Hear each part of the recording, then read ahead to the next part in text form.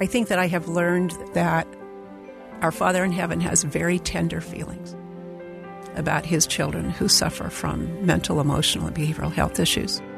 We feel his guiding hand in family services, and we know this work is very, very important to him. If an individual can discover the power of partnering with the Lord Jesus Christ, I have learned there is nothing that they cannot overcome. Change is absolutely possible, and that should give everyone hope. There is hope in the healing power of the atonement, and knowing that in time, that all of these things that give us pain and distress will be taken from us. Some of them we have to keep because they temper us and they help us to learn compassion. He knew what he was doing.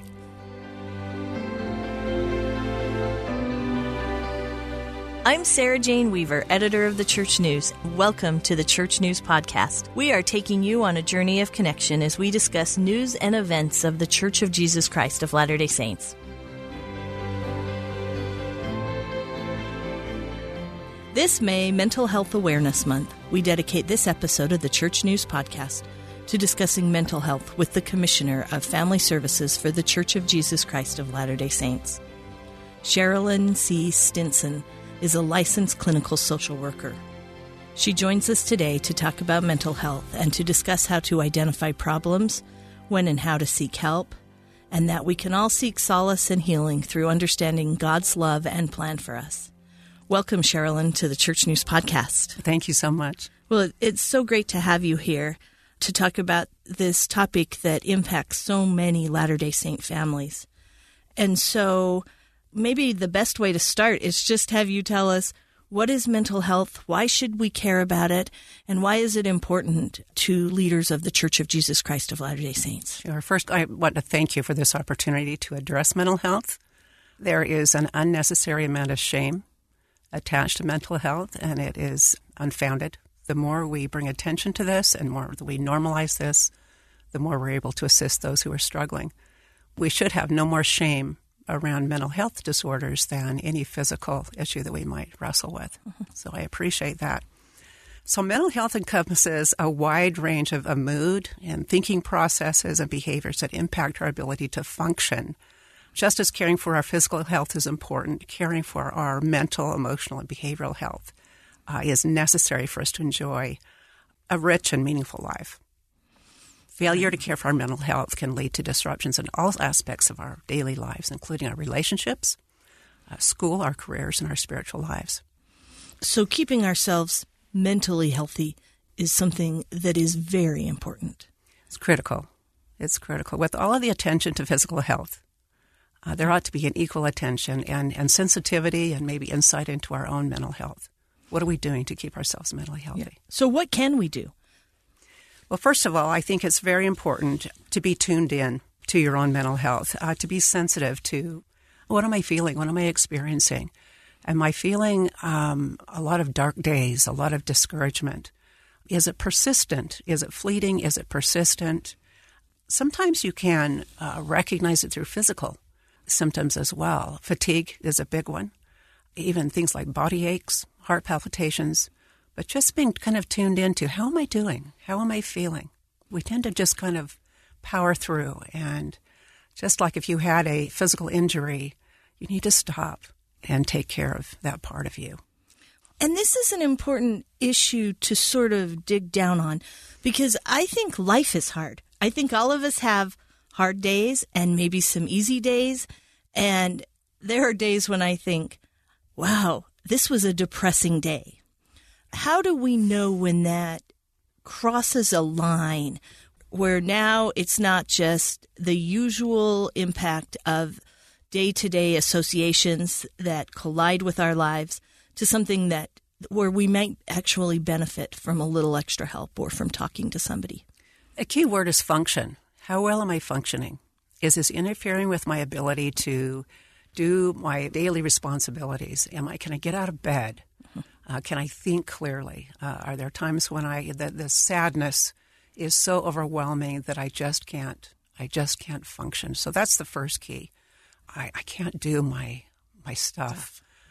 Other things are maybe a loss of interest in things that used to be enjoyable or meaningful to you. I remember an incident that I had with a granddaughter. She was about 8, and they were living in New York City. And her father was finishing med school. And I went back to visit her, and I said, how are you doing? And she just looked at me with a sad face, and she said, I just can't feel any joy. And I thought, oh, bless her little heart. But that's a symptom. A feeling of joy just escapes me in my life. It doesn't mean that we're not persistently happy all of the time. But if I just can't grasp those moments of peace, I can't feel the spirit in my life. Sometimes mental health is behind that. And I think in the church, sometimes we connect the way we feel with our connection to God or how spiritual we are. And so we sort of try to pray away our depression or our problems, or we actually think that maybe we have some responsibility for trying to read the scriptures more or attend the temple more. While all those things are great, can they actually be a detriment to us seeking help? They can be. A sense of I'm not doing enough or I should be able to handle this can be detriments. Again, that feeds the shame. Certainly, those sources are very significant, prayer and scriptures. What comes to my mind is the Savior was a man of sorrows.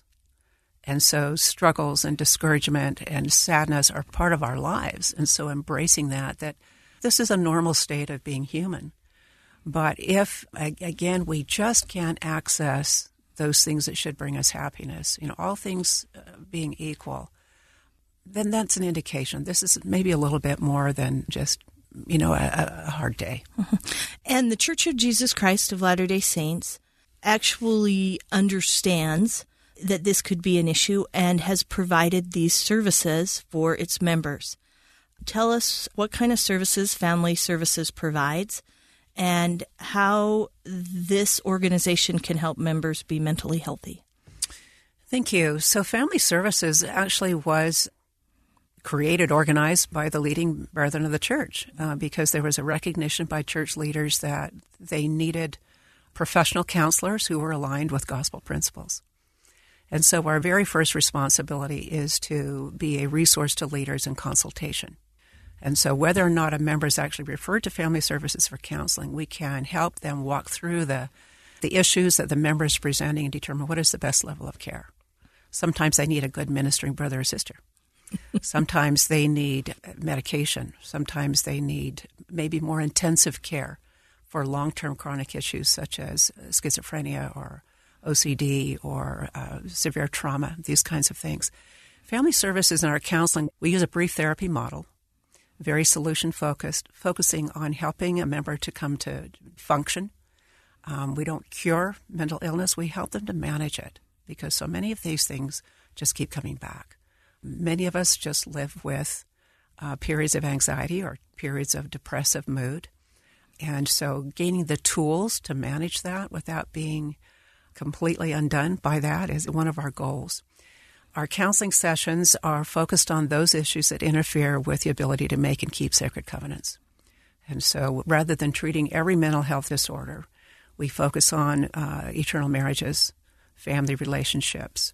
We focus on missionaries, addictions, in particular pornography addiction that is not treated well in the community with our values. We treat single expectant parents or support them in their journey. And so specifically what we're focusing on is those things that interfere with covenants and in how we can build them. Another role that we have is that of content experts to the church in providing expertise in articles and products, and again, consultation with the issues that are of concern to the brethren. Well, and I want to talk a little bit about self-care. What are some things that we should be thoughtful about when just making sure that we ourselves are emotionally healthy? I think self-care starts with being kind to yourself. Be realistic about what you can do and what you can't do in a given season of your life. Be encouraging and forgiving to yourself. Celebrate the successes that only you can appreciate. There's much talk and concern about emotional abuse. That which we inflict on ourselves is the most damaging. It is the ultimate betrayal. This is a critical piece as I do therapy, is to help an individual become friends with themselves. So often they're just disconnected. issues that may have happened in their past, traumas in particular. They tend to disconnect from that person that they were. But to be nurturing and kind and embracing to where they are, embracing and kind and patient with their mental health issues, whatever it is they're wrestling with. Of anyone, we are, besides the Lord, we're the only ones that really know the place that we're coming from, the effort that it took to achieve our successes, even if it's just getting out of bed on a given day. But I think that that's critical. Living a healthy lifestyle, that which we do for our physical health is the same that will impact our emotional health. And so eating healthy and exercising, getting enough rest. A great coach once said that fatigue makes cowards of us all, and that's something that mothers know. Just being curious and interested in the world around you, exploring new interests, all of these kinds of things contribute to good mental health. I just want to mention, too, as I describe what sounds like poor mental health, it describes my experience as a young mother. I think that was just a normal phase of being exhausted and often discouraged. And so there are those seasons. And so it's important that we recognize this. You're doing the best that you can right now. You don't have to do it all. And to just learn to be your own best friend. And as we talk about these things that have very good practical advice, and had a conversation that oftentimes we were using clinical terms, are there some experiences or things that you can help illustrate some of these principles that you have spoken about today? I'll give you just a couple of examples from my own life. So I was a young mother, young mothers and older mothers and those who provide service to others understand this feeling. But I went into a routine check with my OBGYN, and after visiting for a while, he said, "You know what, you're depressed." And I said, well, no, I'm a pioneer stock. We don't get depressed in our family. And he insisted. He said, no, you're depressed. And he helped me to understand. He said, you have been under stress for a prolonged period of time. And he said, your brain takes a hit. He said, your brain chemistry simply doesn't function well. He said, I want to put you on an antidepressant. He said, think of it as putting your brain in a sling while it heals. And I just kind of, okay, don't tell my mother, right? And so I went on an antidepressant for just a few months, and what I experienced was pretty enlightening to me. I noticed I started to see color again. Wow. And I didn't realize that I had been living in the gray. It wasn't a long-time commitment, or it wasn't a worried about, being dependent on this medication, but it was a short-term intervention that really made a difference and helped me to be more compassionate of others. There was another incident in my life where, again, after a period of life events, I found myself in circumstances that I couldn't control. And those are very discouraging. It just felt so hopeless and helpless. And through what must have been a stroke of inspiration, I said, you know what? I can't help me. I can't change my circumstances, but maybe I can help someone else. And so I threw myself into serving others. And that sounds very Sunday school, but there's a clinical piece to that. Helping others releases endorphins. And it pulled me through that dark time. It gave me a sense of control because I could help change another person's circumstances, even though I couldn't help mine, until things got better for me. And I saw President Russell M. Nelson illustrate that principle so well. He visited Paradise, California after wildfires had destroyed that community. 18,000 structures burned, and he had scheduled a visit. And the day before he was supposed to fly to Paradise, his daughter died of cancer. Mm-hmm. And he came to Paradise anyway. And when we had the opportunity to ask him, he said, we all have hard times. We all have devastating times. He spoke very, very tenderly about the feelings that were consuming him as he dealt with the loss of this precious child. And then he said, but, we always feel better when we reach out and help other people. And what we saw that weekend was circular, because he helped the people of Paradise, and then their collective strength turned and helped him. And I think everyone felt better at the end of that time.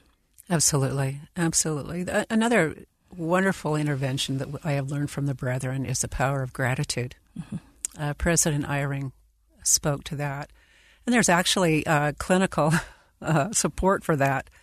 That just something as simple as keeping a gratitude journal helps us to keep our focus and gets through darkness. Yep. Yeah. And we will link to President Eyring's talk that encourages all of us to keep a gratitude journal. It's also interesting that at the end of 2020, President Nelson did a huge invitation, not just to the church, but to the world, to give thanks and show gratitude. Right. You know, those are testimony builders for me. When the brethren speak to principles that are supported in the literature for mental health, you know that they're inspired. They're absolutely amazing. You know, I tell my therapist sometimes, said, you know what? Go to the scriptures and study the works of the Savior, and you will find your best clinical interventions because he is the author of all truth. And you will find them if you look for them. He knew what he was doing. And this is so interesting and impacts so many people we know in so many aspects of our lives. How did you get involved in this? Tell us about your own career path that led here. You know, I'll just have to tell you a little anecdote. I probably from a young age, counseling just seemed to be my niche. I had roommates who said, you don't have friends, you have clients when I was in college. It's just kind of come naturally to me, an ability to listen and to help, dig deep into what issues are. I really did not plan on a career in counseling. I just always had an interest in other people and helping them to resolve their issues. When I got an undergrad degree in child and family, which is a good basic foundation, not one that you can market. And there came a time in my life when I said, I need a little more security than that. And so I went back to school in my 40s and got a master's social work degree. And a few years after that, when my children were a little bit older, then I started my second career, my first being a full-time mother, and my second career with Family Services. I had done an internship with them when I was doing my degree and absolutely loved it. And so when an opportunity came, I went to work for them, and I've been with them now for 24 years. And you also came to know Family Services as you were building your own family. That's true. That was my first introduction. One of my mental health journeys is surrounding my own infertility. And this led me to the opportunity to pursue adoption.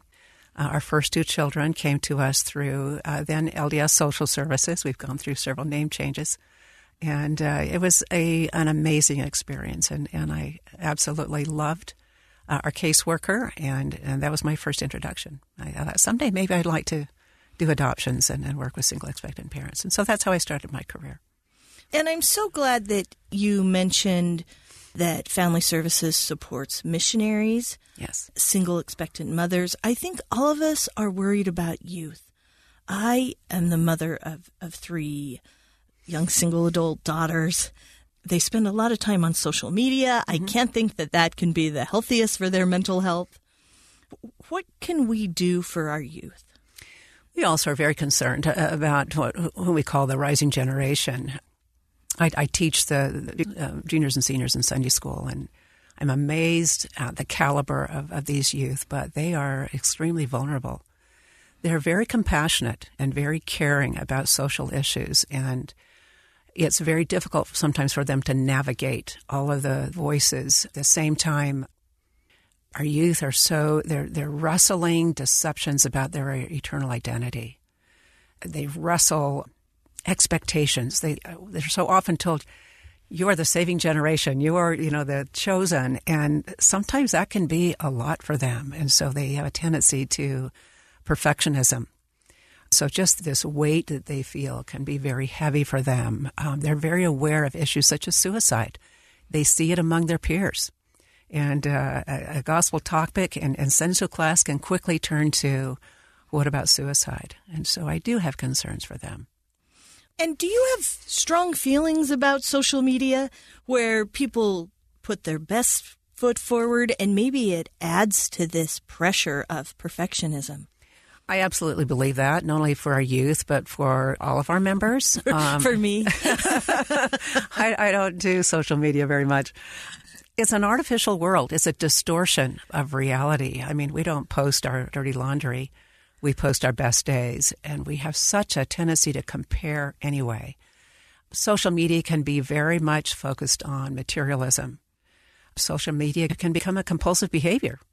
I think we've all experienced what a time waster social media can be. And at the end of that, you think, well, that was really not very meaningful. I learned a lot of trivia, but nothing that's going to, exalt or save me. And so it's one of those tools that can, be used for good. At the same time, it's a bit of a trap, and particularly for the youth. It's a really kind of a dangerous playground for them. And sometimes I found it can leave you feeling sort of empty. Yes, for sure. And we mentioned missionaries. I want to talk more about that. We have this rising generation. So many of them are serving in recent years. They've dealt with enormous pressures from the global pandemic. Yes. And then they have enormous pressures with missionary service. There's expectations and worries if they come home early or if their mission doesn't go exactly as they anticipated it would be. How can family services help and support missionaries? We have a very strong partnership with Missionary Department. Missionary services is one of our very key core services. If I could just move back a little bit from that, my concern about our missionaries is about their emotional resilience. And it's not something that you learn well in the mission field. If earlier on, I think families could start preparing their youth, they would have a better experience. My youngest son, instead of going to college after he graduated high school, he did a major project. He ripped my deck off and rebuilt it at age 18. And I thought, I think of that and stumps that he and I dug out together. I think that is some of the best preparation we gave him because his mission was hard. And for our youth to learn to do hard things, in our efforts to love and protect our children, sometimes we do them a disservice if we shield them from discomfort. My father sent some of his sons to a cattle ranch in Montana so they could learn how to work hard. My parents, as they planned their strategy for their children, they built their dream home on a working farm so that we could learn how to work. And so whatever it might be for youth, parents would do well to let them to learn how to work hard. They need to learn to disconnect from their devices. That's one of the biggest challenges because devices become their coping mechanism. And whatever their coping mechanism might be, if it's not portable to the mission field, they're going to be in trouble.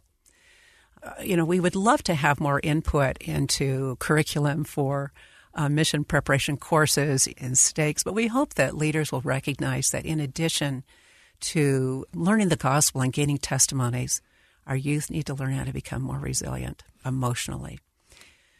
Yeah, and on more than one occasion, my husband accused me of being a helicopter mom. Mm-hmm. I do remember the feeling of my oldest daughter served her mission in Honduras, and she went to the then MTC in Guatemala, and we put her on a plane, and while she's walking through security, I'm Googling flights thinking, what if I just watched her?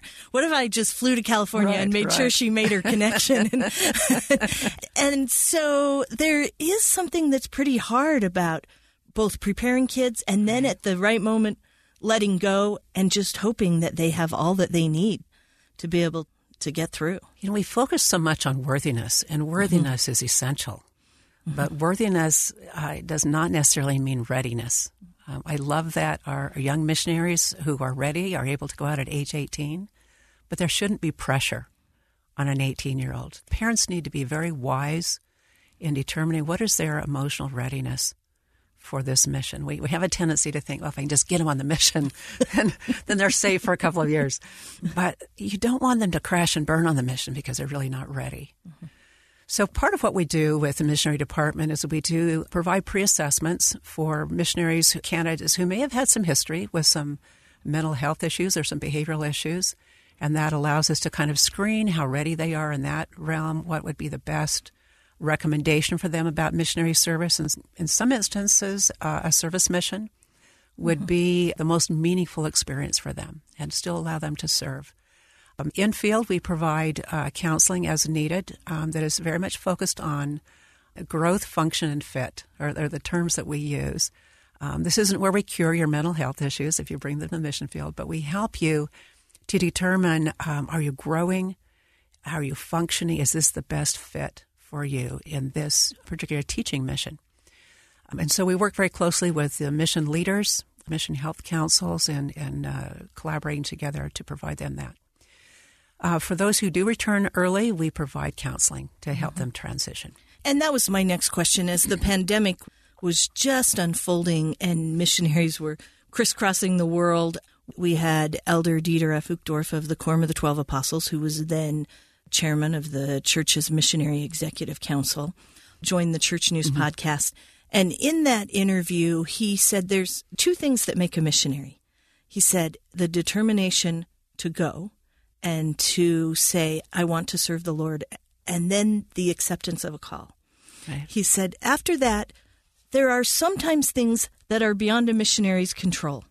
And it may be physical health, it may be mental health, it may be a global pandemic, it may be mission realignment or family circumstances, and sometimes missionaries come home. I think a lot of people are concerned about the stigma of that and how to help them transition forward. What is the best thing that families and board members and everyone else can do to support and rally around any elder or sister who finds themselves in that situation? I think, first of all, we need to prepare our youth for a season of service. Be prepared to give a season of service, whatever that might be. And instead of this, you need to duplicate what your mother or your father experienced in this is the only legitimate mission. And so whatever they give is their loaves and fishes to the Lord. You give what you have. You bring that, the Lord builds on that. A formal mission for the church is really just, I call it the MTC for life's mission. And so they need to understand that this is not the mission. This was the first phase of service for you. That life is the mission? Life is the mission. Wow. We come from the preexistence with a mission. And we don't check the box because we finished a 2-year mission. So it's important for those who support these youth to understand that concept. The other thing is to just, don't ask questions or even wonder, were they unworthy? Are they just weak? Whatever it might be. This is an individual who put themselves on the line and said, I will serve a mission. And the Lord has accepted that. And whatever they were able to give was their offering. And the Lord accepts that. And so welcoming them, congratulating them, letting them talk about, what was it like in your mission? What were some experiences that helped you to grow? Normalize that instead of not talking to them at all. I think sometimes that's the issue. I don't know what to say, so I don't even talk to them. But to integrate them back into the ward and into the family without stigma or judgment. And so many things are hitting young people. We have all kinds of messaging about LGBTQ issues, about identity. President Russell M. Nelson gave this just beautiful, classic, worldwide devotional for young adults and actually spoke about an identity that we should all have. He says, first and foremost, we should look at ourselves and say, I'm a child of God. And then a disciple of the Savior, and then a person who makes covenants. How does knowing who we are impact our emotional and mental health? That are so critical, not only for our youth, and we're very concerned about our youth. And we all remember those really spooky times in our lives. We're trying to figure out who we are. Yeah. And it's, it ought to be an interesting discovery process and not be forced by others and other ideals and, social issues. It's important for youth to understand that this is a normal journey to learn about yourself and to, what are my interests? What are my, what's unique and special about me without crowding them into an identity? The only identity that really matters is their identity as a son or daughter of their Father in heaven. That's important for all of us. We have a tendency to define ourselves by the events in our lives or by our mistakes and our challenges. And helping a client recognize that that divine identity in them helps them to not only accept themselves as a person of worth, but also helps them to tap into their divine attributes, faithfulness and courage that they brought with them. And this has been an effective clinical tool that I've used People get locked into, again, their life experiences, their failures, their addictions, their mental health, whatever it is, and they think that's who they are. And if you can help them to understand that you were who you are for eons unmeasured, and you were courageous and you were valiant, you were someone to be proud of, and to help them draw strength from the person that they were. This is a moment in time. This is a very, very small moment in time, and we're blinded by what we can see, but that doesn't define us. We know because we're here that we were valiant, and so I will invite them to reach out and connect with that person that you were, that person who was courageous, that person who had confidence, that person who had divine attributes. I think it's an important understanding. It's also, it helps them to connect to the healing power of the Savior's atonement, and helps them to understand that there is someone who will stand with you through whatever you go through. You are not going to be alone. Well, and I do think sometimes our identity can become a little myopic. You know, I heard several years ago, Sister Rosemary Wixom, who was the primary general president, she was speaking in a leadership meeting, and she says, I fear that some of our youth are more connected or have, if you ask anything about them, would first and foremost say, I'm a member of this competitive athletic team, or I play basketball at the high school, before they would say, I'm a Latter-day Saint, or I'm a member of this family. And so that idea of bigger picture is pretty profound. We are so susceptible to labels, to labeling ourselves, and to connect ourselves to events. I was not a great student in my early years. I have some ADD, which I think everybody in the church does, I've decided. I think most social workers do. Many journalists do. But that really hampered my growth as I went into advanced degrees, because I had this idea that I am not bright. I am not one of the smart ones. And someone once said that we tend to evaluate our intelligence by our high school scores. But we also, we do fall into that, So tell me about your high school years. I was a cheerleader. I was a ball player. I was a wallflower. I was whatever. We get stuck there instead of, I don't know yet. I'm still learning about who I am. I struggled with my weight from the time I was about 5th grade. And to carry that label of, I'm one of the chubby girls, has plagued me my entire life. Even though I'm at a healthy place, you still carry that. It's kind of like this secret that I have. If people really knew what my real label is, they wouldn't maybe think the same of me. But if we had the attitude, people ought to know who I really am. I'm a daughter of God. And that is the most important identity that I have. And I love that President Nelson also, right after becoming president of the church, in another worldwide devotional said, I want you to be part of my battalion. I want you to be a force for good that does family history work, that goes to the temple, and that together can have great impact. That was really powerful for the youth. It gave them a cause to join. Youth love causes.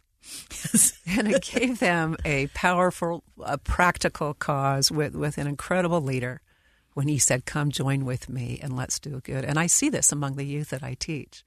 There are some very noble members of his battalion among our youth, but they are distracted and confused often by the noise they hear around them. And so that was brilliant.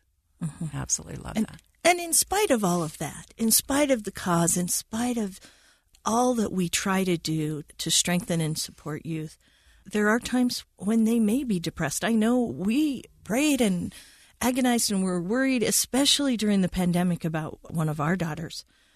How do we know, and what does the church teach about seeking help? First of all, let me just clarify. Episodes of depressive mood and anxiety don't necessarily mean, we're going back to labels again, that is not necessarily a clinical diagnosis. Again, we love labels. Sometimes we like excuses. And not discounting those who truly suffer from debilitating depression, clinical anxiety, the more serious disorders, I think it's important for our youth to recognize that the rains come, the gray days come, and sometimes they persist. But they need not fear that, oh my gosh, I have depression. Instead of, I'm feeling depressive today, and I'm going through, a bout of depressiveness or anxiety. Anxiety comes and goes. I mean, I struggle with that, but it's not, it's something that I've learned to manage so that it doesn't have to debilitate me. The church, as I said, invited professional counselors into the church organization. They're very supportive of professional counseling. We have to be wise stewards of that and make sure that we are doing good, that we are building emotional resilience and emotional self-reliance in the process. Those are key principles. That's part of what it means to align with the brethren. Mm-hmm. A number of brethren, the leading brethren, have spoken in general conference relative to mental health, which has been amazing. It's so needed. We can hear it from anyone else, but when we hear it from an apostle. Elder Jeffrey R. Holland. When we all think of his broken vessel talk. Oh, he is the patron saint of mental health, I think, if we had one. He is very dear to us and has done much good and recognized this and normalizing. When he said, I experienced this, that really resonated with us. I also liked Carl B. Cook's talk on discouragement in just this last April conference, because he clarified this lane of, discouragement comes to all of us. It isn't necessarily a mental health disorder. It's maybe a mental state. Mm-hmm. And there's a difference between that. It can become depression. Grief and loss can become clinical depression left untreated. There are some things that we do need to address if they become clinical. But I thought it was significant that the General Handbook of Instructions actually instructs leaders to seek professional resources when they're needed. And I'm just going to quote that. It says, some members may benefit from professional counseling where it is available. Such counseling or therapy can help members understand and respond to life's challenges in healthy ways. Meeting with a professional counselor to gain insight and skills for emotional well-being is not a sign of weakness. Rather, it can be a sign of humility and strength. I absolutely love the wording of that. At the same time, I want to caution about being wise consumers of counseling. A bishop who refers to a community resource or a member who seeks a counselor needs to be very wise and discriminating to make sure that this is someone who is licensed, who has expertise in the area, a therapist who is going to respect their values, a therapist who is going to help build resilience and self-reliance and not dependency on counseling. And then just knowing that at any time, if you are uncomfortable with a counselor, again, you are the consumer. Make a change. Say, this isn't working for me. So, but absolutely, the church is very much in support of that, but with caution to be wise. And many of us participated in the church's self-reliance classes. The church also has emotional resilience classes. When I was the Relief Society president in my ward, I went through one of those courses with others in our congregation and found them enormously helpful. I even had my teenage daughter join me. Terrific. Is this something that is just good preventative medicine for people? It is. The thing I love about the Finding Strength in the Lord, emotional resilience, is this is about what we're talking about. How do you care for your mental health? It's not therapy. It's not meant to be treatment for those with severe mental health issues. But it's a normalizing of those things that we all experience. And here are some tools and some skills that will help you to protect and preserve your mental health. Great. And we have a tradition at the Church News Podcast where we always end with the same question, and we always give our guests the last word. So this has been such an important and interesting conversation. Thank you so much for making time to join us. And then we'll just turn the mic over to you and let you answer the question of what you know now after helping people seek ways to be mentally healthy. I think the first thing I would say is that change is possible. Change is absolutely possible, and that should give everyone hope. There is hope in the healing power of the atonement, and knowing that in time, that all of these things that give us pain and distress will be taken from us. Some of them we have to keep because they temper us and they help us to learn compassion. I think that I have learned that our Father in heaven has very tender feelings about his children who suffer from mental, emotional, and behavioral health issues. We feel his guiding hand in family services, and we know this work is very, very important to him. If an individual can discover the power of partnering with the Lord Jesus Christ, I have learned there is nothing that they cannot overcome.